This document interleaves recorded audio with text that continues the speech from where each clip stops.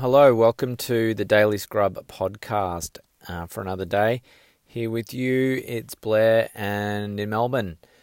So today I just wanted to talk to you about emotions and coming through strongly for me today because sadly my grandmother is close to the end, close to leaving this life. And it's been quite an emotional day. So without going into all the details, I've got to spend some time with her in hospital where she is at peace and still alive, but for how long nobody really knows now. And had a very mixed bag of emotions because, obviously some very strong sadness that, our time together is coming to an end. But on the flip side, quite a lot of happiness because of all the, joy she's brought to my life and, the big family that she's created. And all the life she's actually created is just incredible. So it got me thinking about how close emotions, opposing emotions can actually be to one another. Because in the space of, literally a few seconds, I kind of went from, very, very sad and to very, very happy and grateful. And I think that's happening because I'm just allowing it to kind of happen as it happens. And I'm not trying to put any barriers between what's going on and how I'm feeling about it. And so what comes through will just come through at the time it comes through. And, not trying to allow repetitive thoughts to keep driving emotional outcomes. So, if I keep repeating to myself the idea that she is passing away, it brings on sadness very, very quickly.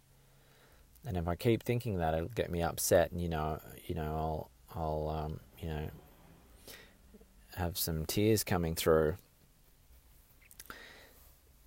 But on the flip side, you get the opposing emotions. The exact opposing emotions are also there, very, very close together.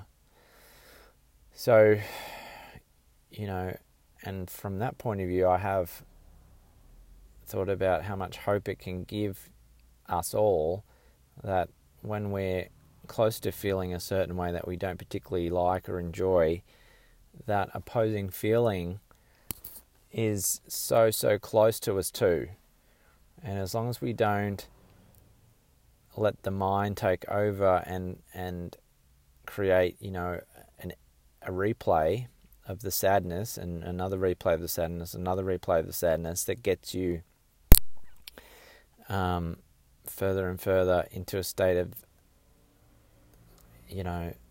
self-perpetuating sadness, we do have the capability to, feel good things as well and feel things that bring life back to our heart and to our body and our spirit, and some lightness and some joy in amongst whatever else is going on. So I just thought that would be worth sharing because, in our work to scrub and move away from aspects that we don't enjoy, it gave me that insight that, maybe we're not as far away as we think at times.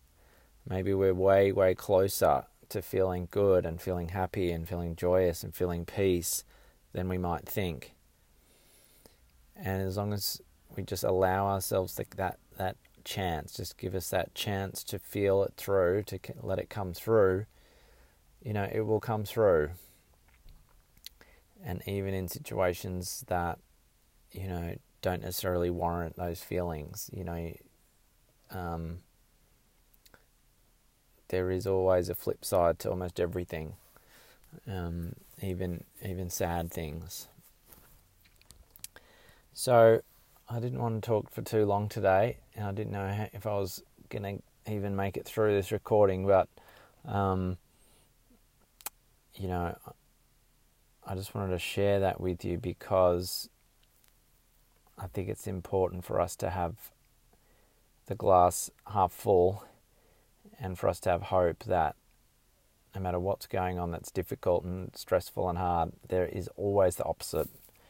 There is always the opposite, and the work we do to scrub and just invest that little bit of time in ourselves each day is creating a benefit, and sometimes it's measurable, sometimes it's not measurable.